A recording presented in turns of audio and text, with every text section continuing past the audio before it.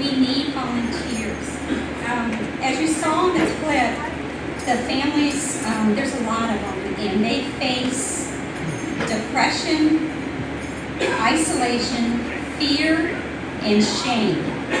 Not to mention, usually it's the household person who's bringing in the income, so they've had a loss of income, and just the basic daily struggles of life. The video showed families dealing with incarceration is a very large field, and we want First Baptist Church Sutherland Springs to be a place of refuge for these families and a strong support system for the ex-offender, and in some cases they may still be incarcerated. I have a couple of scriptures I would like to read. One of the reasons that they mentioned that the mandate is a biblical mandate to do this type of program.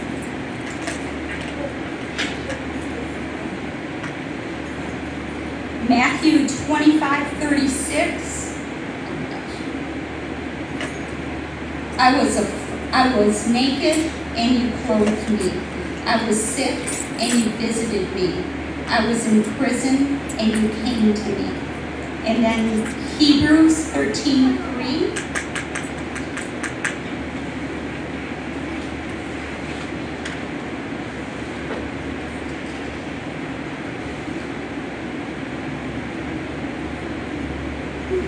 Remember the prisoners as if chained with them, those who are mistreated, since you yourselves are in the body also. So please be in prayer of whether God will lead you to be part of this ministry. We're actually going to start the ministry September 24th. It's going to be Thursday evenings, since we already have church and a meal that night. There are a couple of sign-up sheets if you're interested in volunteering that I placed on the back table. Thank you very much. God bless you.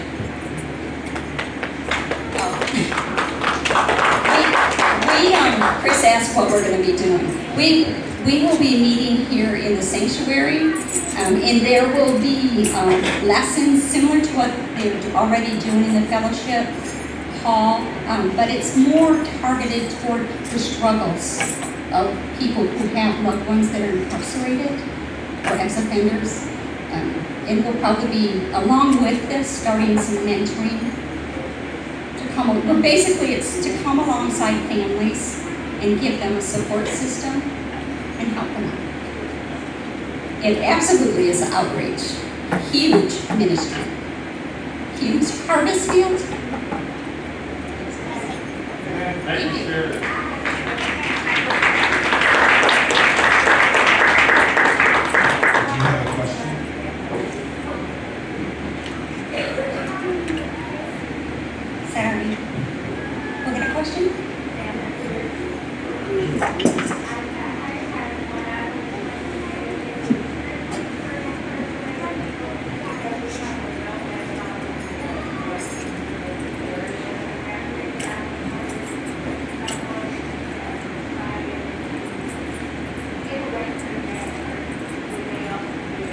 Anybody is welcome to come. The majority of people in the prison system, it's drug related, a lot of them, I would say it's the majority. And there'll probably be a lot of other ministries that are going to come alongside and be sprung out of this one ministry.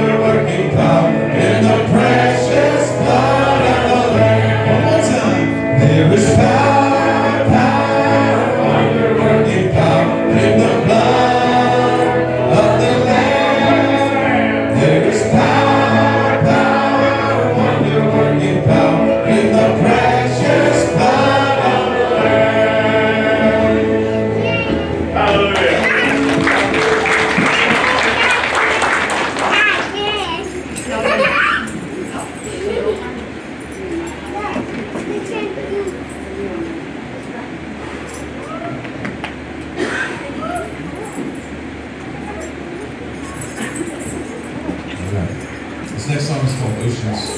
We don't do it very often.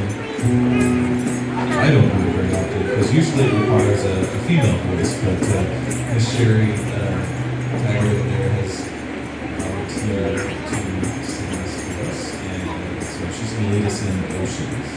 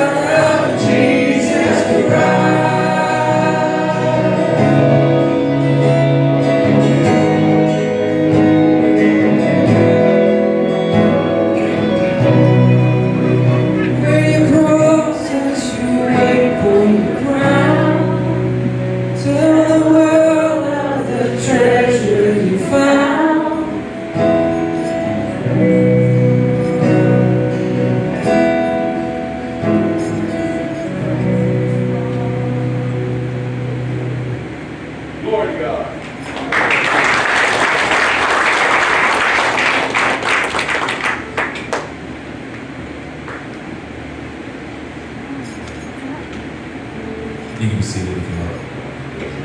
Unless Pat tells you to stay. Yeah.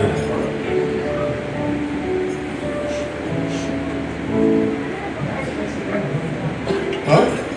I thought you said you were done. I'm preaching today. Yeah. Second string. Now the third string. Well, good morning. Sure good to see y'all here this morning.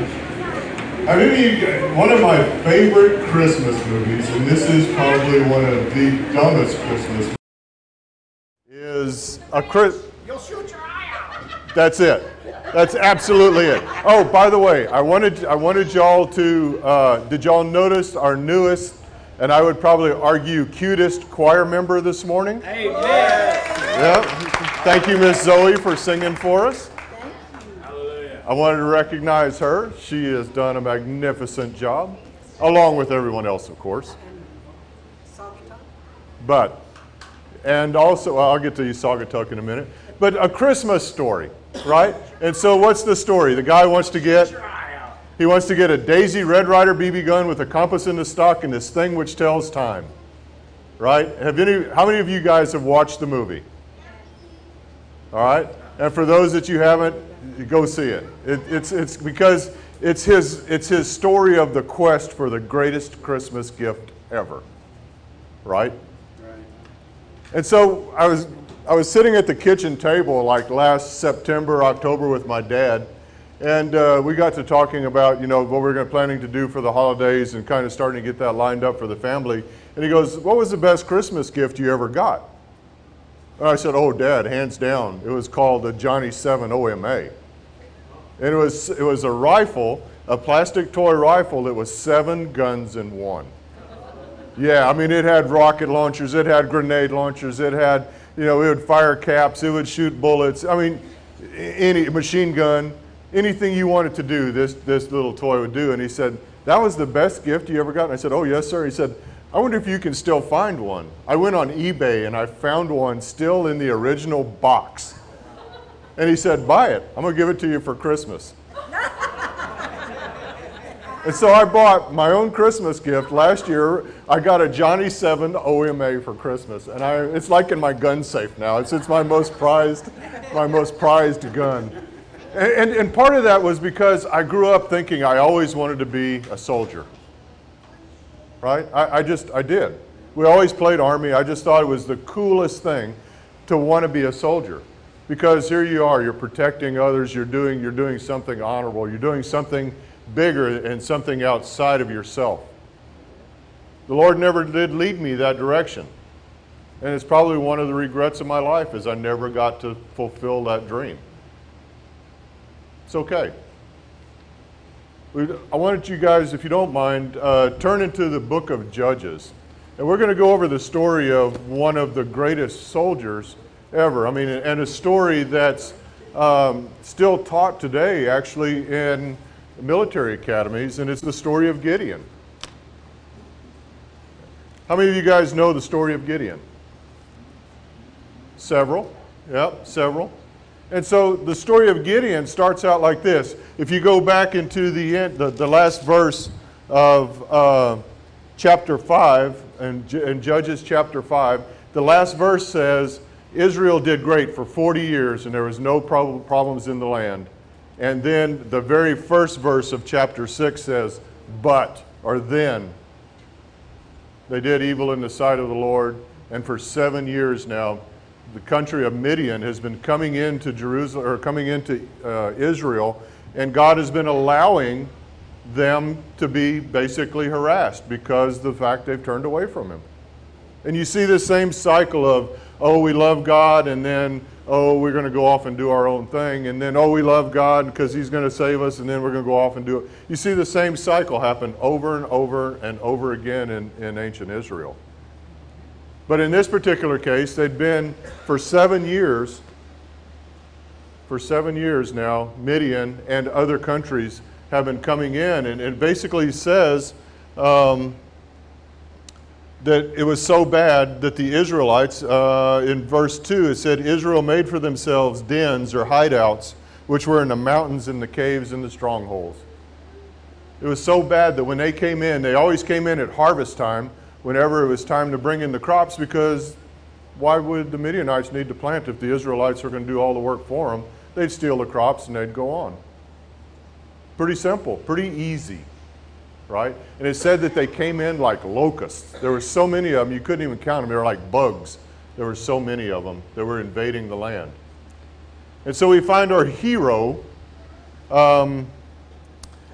basically coming in. Let's see, in verse 6 it says, so Israel was brought very low because of Midian, and the sons of Israel cried out to the Lord. That's chapter 6, verse 6.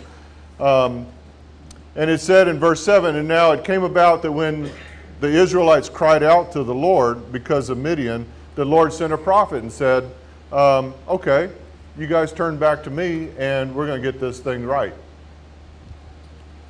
We're going to skip down to verse 11. It says, and then an angel of the Lord came and sat under a tree in Ophrah, which belongs to Joash the Abiezrite, and his son Gideon was beating wheat out in the winepress in order to save it from the Midianites. So you think about, how did they harvest wheat back then? So basically they would go and they would cut the stalk while it was still a little bit green. They would bind the stalk into sheaves. They would stack the sheaves up and they would basically allow them to dry until the point where the wheat seed would fall out. And then they would take and they would beat the sheaves on the ground or beat them with a stick, or they would have their mules or oxen or whatever walk over the top of them on a threshing floor up on top of a hill, and that would get the seed away from the stalk.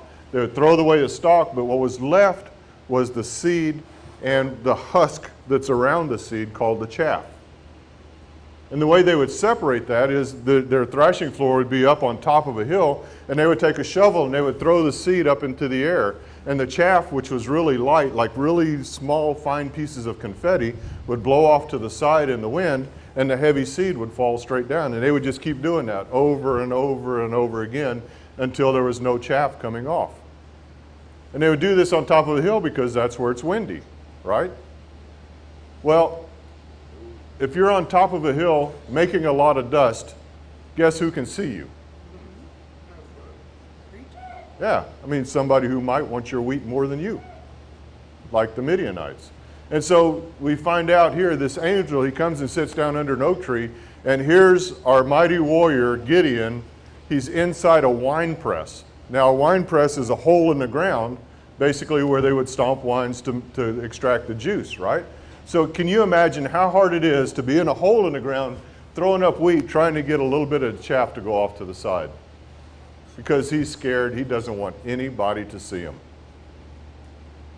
The angel walks up to him and he says, "Hey Gideon, you mighty valiant warrior." You think Gideon thinks he's a mighty valiant warrior? No. He's scared in a hole, right? 7 years, this has been going on, like years and years. He's like, how do we get enough to even eat? How do we even get enough to eat? And here this guy is calling me a mighty warrior. And let's look at Gideon's response.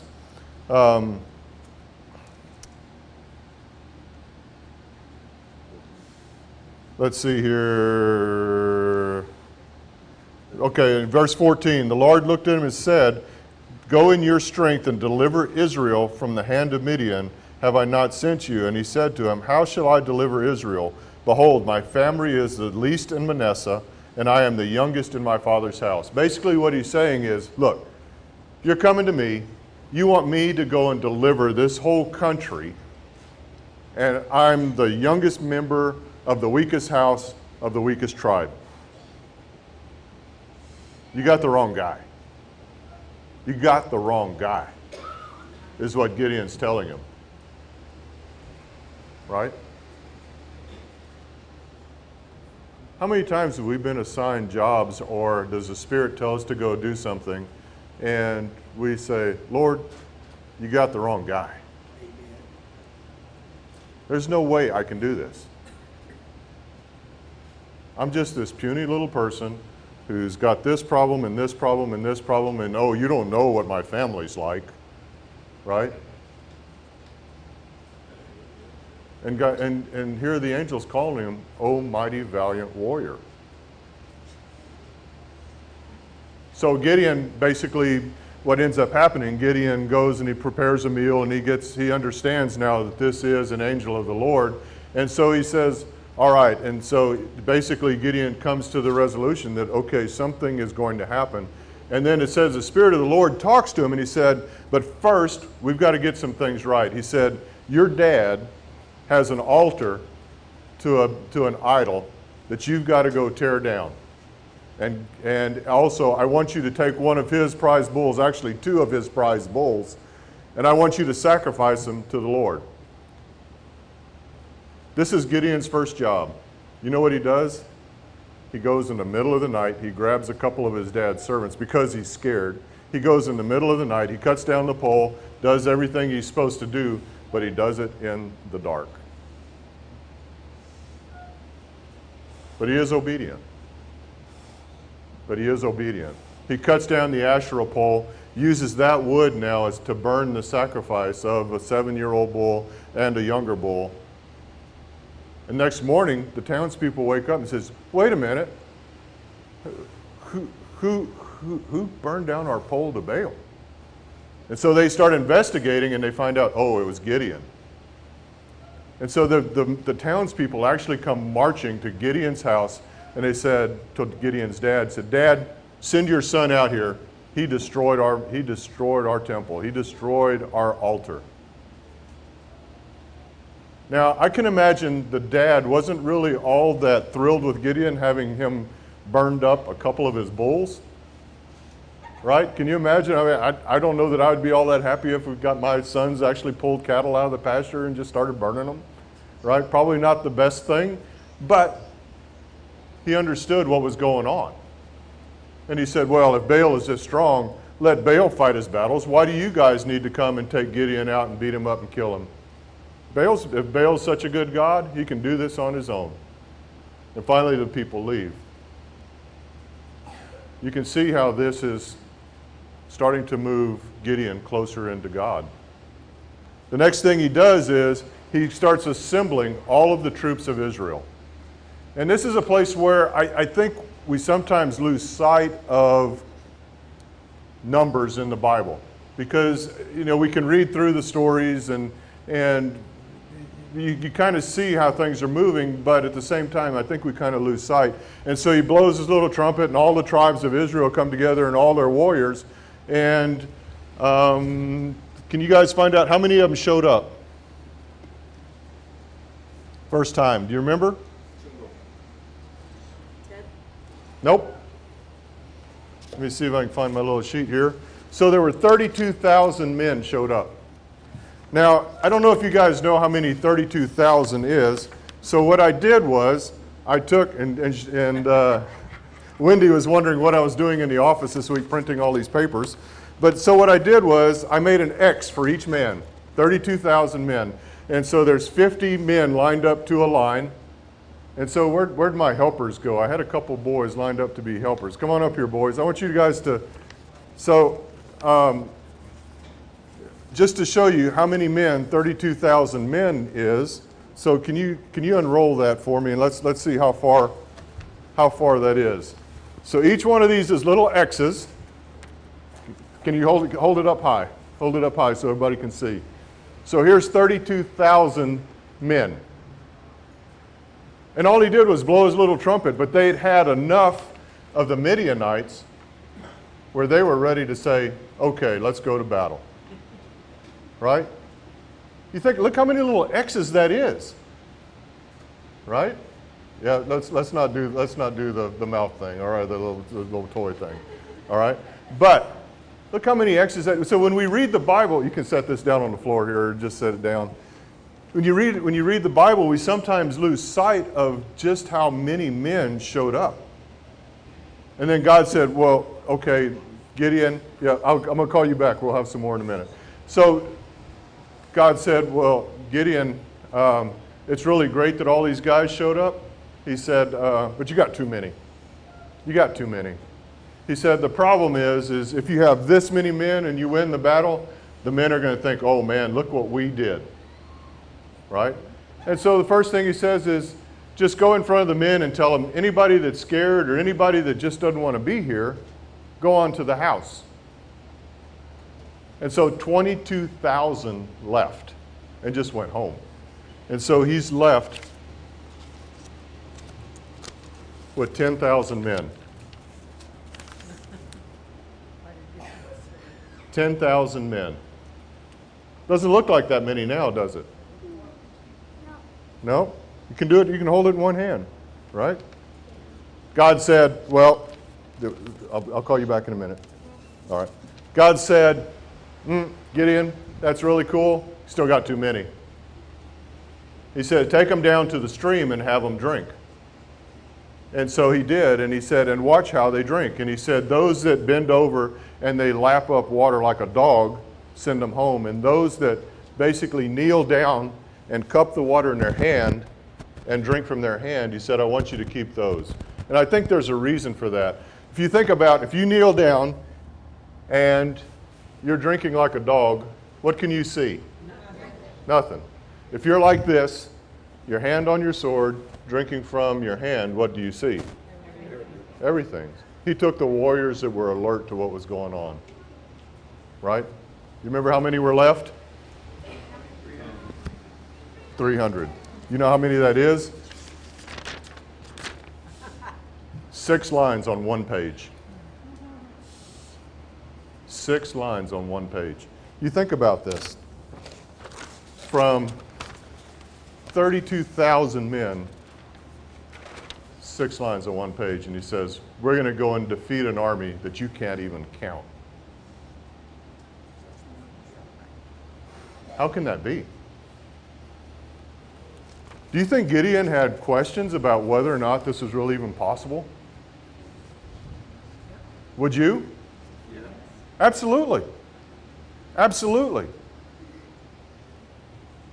Gideon says, all right, God, I understand. I know you've got this really big job for us, and I know that you're powerful, but he said, I got to have some help here, man. My faith is just not that big. And so he says, I need this sign. He said, tomorrow morning, I'm going to put this fleece from this sheep out in front of the tent. And if you don't mind, what I'd really like to see is that fleece be soaking wet and all the ground around it be dry.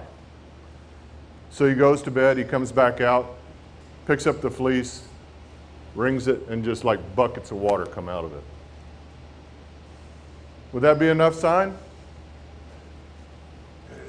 Maybe, maybe not. For Gideon, it wasn't. He said, all right, God, okay, God, I got it. I understand. You did very good, man. That was so good. He said, but tomorrow, let's do things a little different. I'm going to put the fleece out.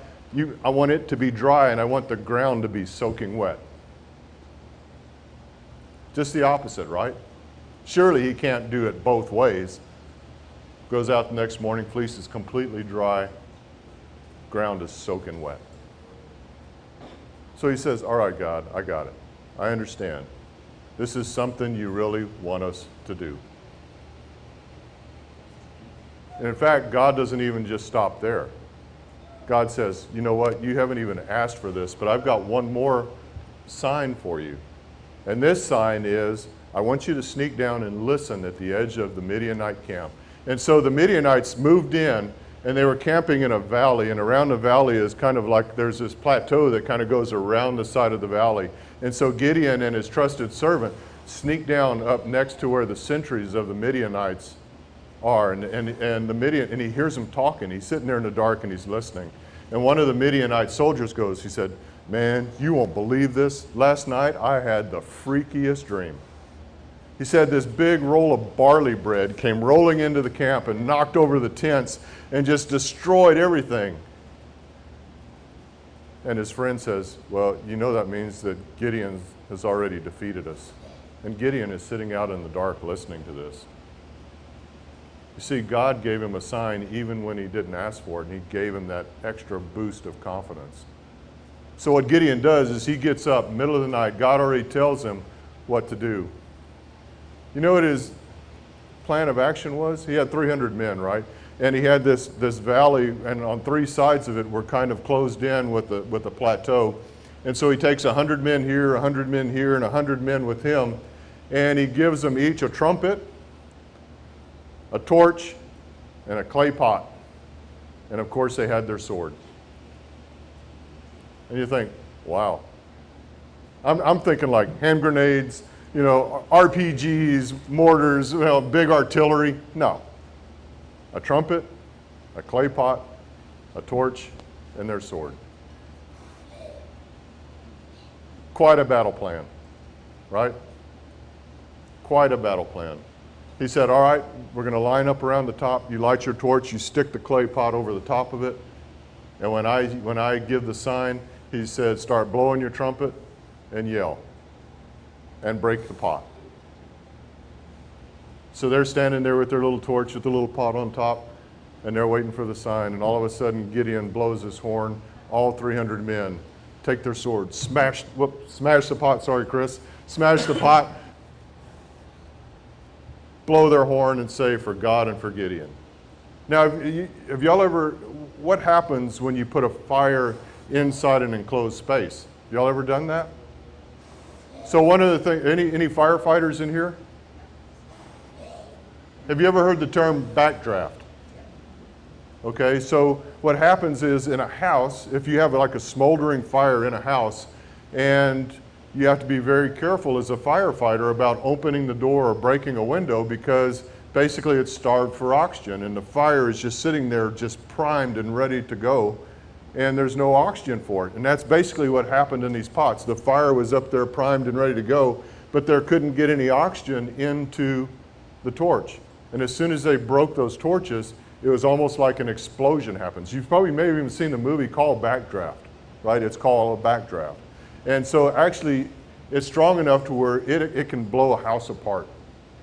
And you have to be really careful. We did industrial firefighting, and that was one of the big things we were always worried about is when we open a piece of equipment, do we have a smoldering fire inside that's basically going to blow you to pieces, right? Same thing happened with Gideon. When they broke those torches, it was like, whoosh! And they start blowing their horns and yelling, 300 men. And it said the Midianites were just scared to death. Didn't know what was going on. They remembered, now the word had already kind of gotten through the camp that Gideon was there. And they start killing each other.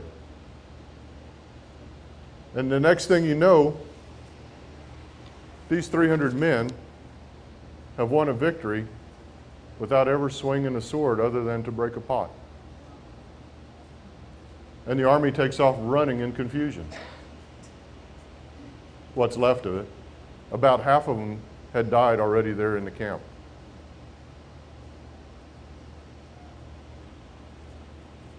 It's amazing.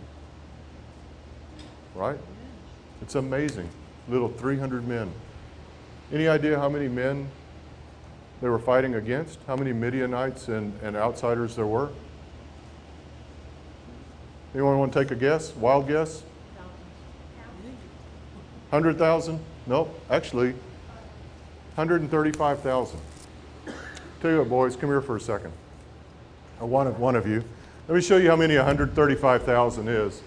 Yeah, why don't you just start walking down the aisle with that? Let's see here. Let's try it this way. Okay, keep going. Keep going, keep going. Go down the aisle. Just keep going, keep going, keep going. Keep going, keep going, keep going. Yep, keep going, keep going, keep going. Keep going. Keep going, keep going, keep going. Y'all got a ways yet. You're about halfway. Do what?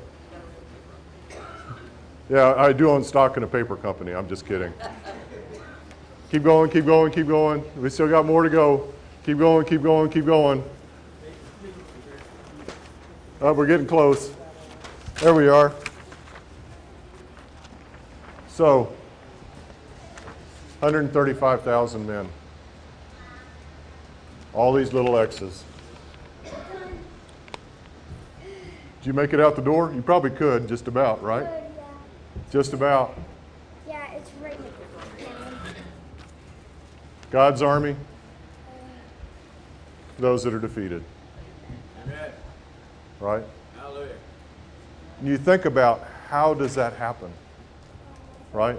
It doesn't happen, thank you guys. It doesn't happen without the power of God. So it took, I think it was 78 pages of paper to do that.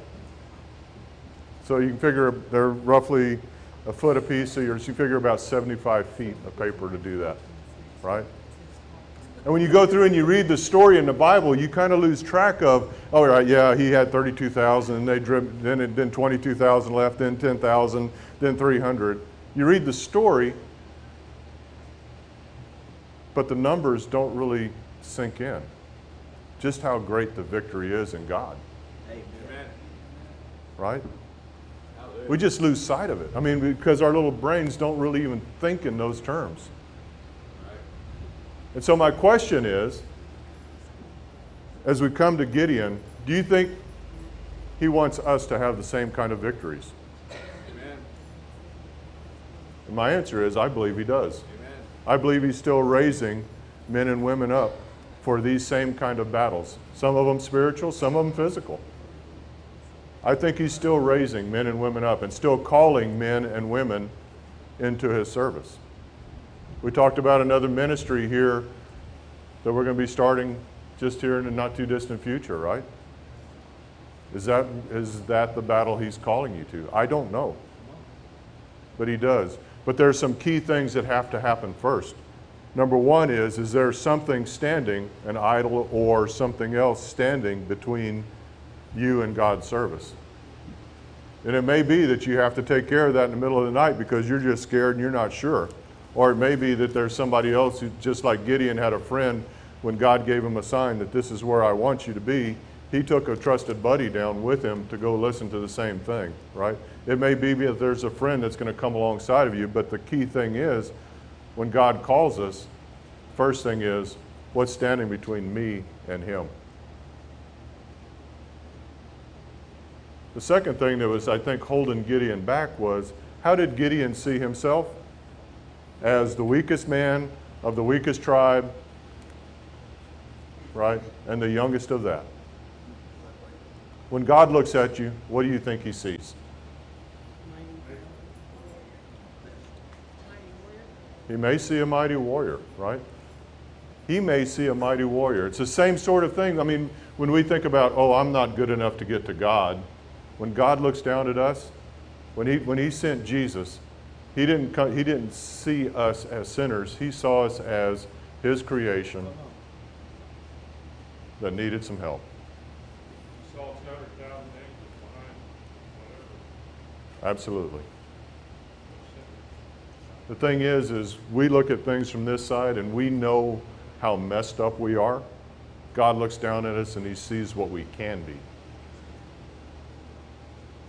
And my challenge this morning is, don't stand in the way of what God sees us and we can be. Amen. Let's take care of the things that stand between us and him. I think one of the reasons why let me back up. I think small churches and small organizations have a very special place in God's kingdom. Amen. When we accomplish something and the outside world sees it, they say, how in the world could that ever be? Right? They talked about, what was it, Lakewood Church with 43,000 members every Sunday morning. If they do something that's amazing, it's like, well, they're Lakewood Church. If we did something amazing, it's like, only God. Amen. Amen. Right? Amen. The weakest, the smallest, those are the ones God chooses to use. You think about Jesus himself, born in a stable. And even when his friends, when he was preaching in his hometown, his guys go, oh, that's that carpenter's son? Yeah, we know about him. He's a little weird. Right? Yeah, he's just a weirdo. Don't worry with him. Right? We sometimes let the world tell us what we're to be instead of listening to what God wants us to be. Right. My challenge this morning is, if God's calling you to something, let's find the thing that separates us from him. Get rid of it. Sacrifice to him. Look for the amazing victory. Amen. All right. Yes, sir. I think you just, when you first opened, you said you always wanted to be a soldier. Yes, sir. I think you are a soldier for God, Hope so. and that's a better one. I hope so. You know, I've come to realize that, battles are spiritual. I understand that. Absolutely. Absolutely. Absolutely. But it doesn't come without discipline. It doesn't come with a lot of the other things. No, so don't be a giddy. No, I think so. Yes. You think so? The thing is, what is he calling each of you to do? All right? Let's pray. Lord, we just come before you and we just thank you for the example of Gideon. Lord, we just thank you for a man who, Lord, I guess in his own eyes was so small that insignificant, Lord, that he had to hide in a hole. But Lord, that you pulled him out of that and you made him a great and mighty warrior. Lord, you already predicted what he was going to be just when you called him out. And Lord, I just thank you for being a God who calls us into do magnificent things, Lord. And I just pray that as we look for those battles, Lord, and as you show them to us and you reveal them to us, Lord, if we're unsure, Lord, you're big enough to handle our questions. Lord, if we need to place a fleece outside and understand what it is, Lord, to have you give us a sign, I just pray that you give us the boldness to come before you and to ask for that. Lord, even more so than that, if there's something standing between us and you, Lord, I just pray that you make that abundantly clear. Lord, I just pray that you help us to remove that. And Lord, you give us the boldness and the courage, Lord, to stand firm. And Lord, when the time comes and we are chasing our enemies through the desert country, Lord, I just pray that you'll give us the strength to carry forward in the battle. And Lord, that you'll be placing valiant warriors around us, Lord, to accomplish that task. Lord, I just thank you for being a God who's so great. Lord, a God who's so merciful. But Lord, a God who's so loving. But Lord, also a God that rescues. And I pray this in Jesus' name. Amen. Amen.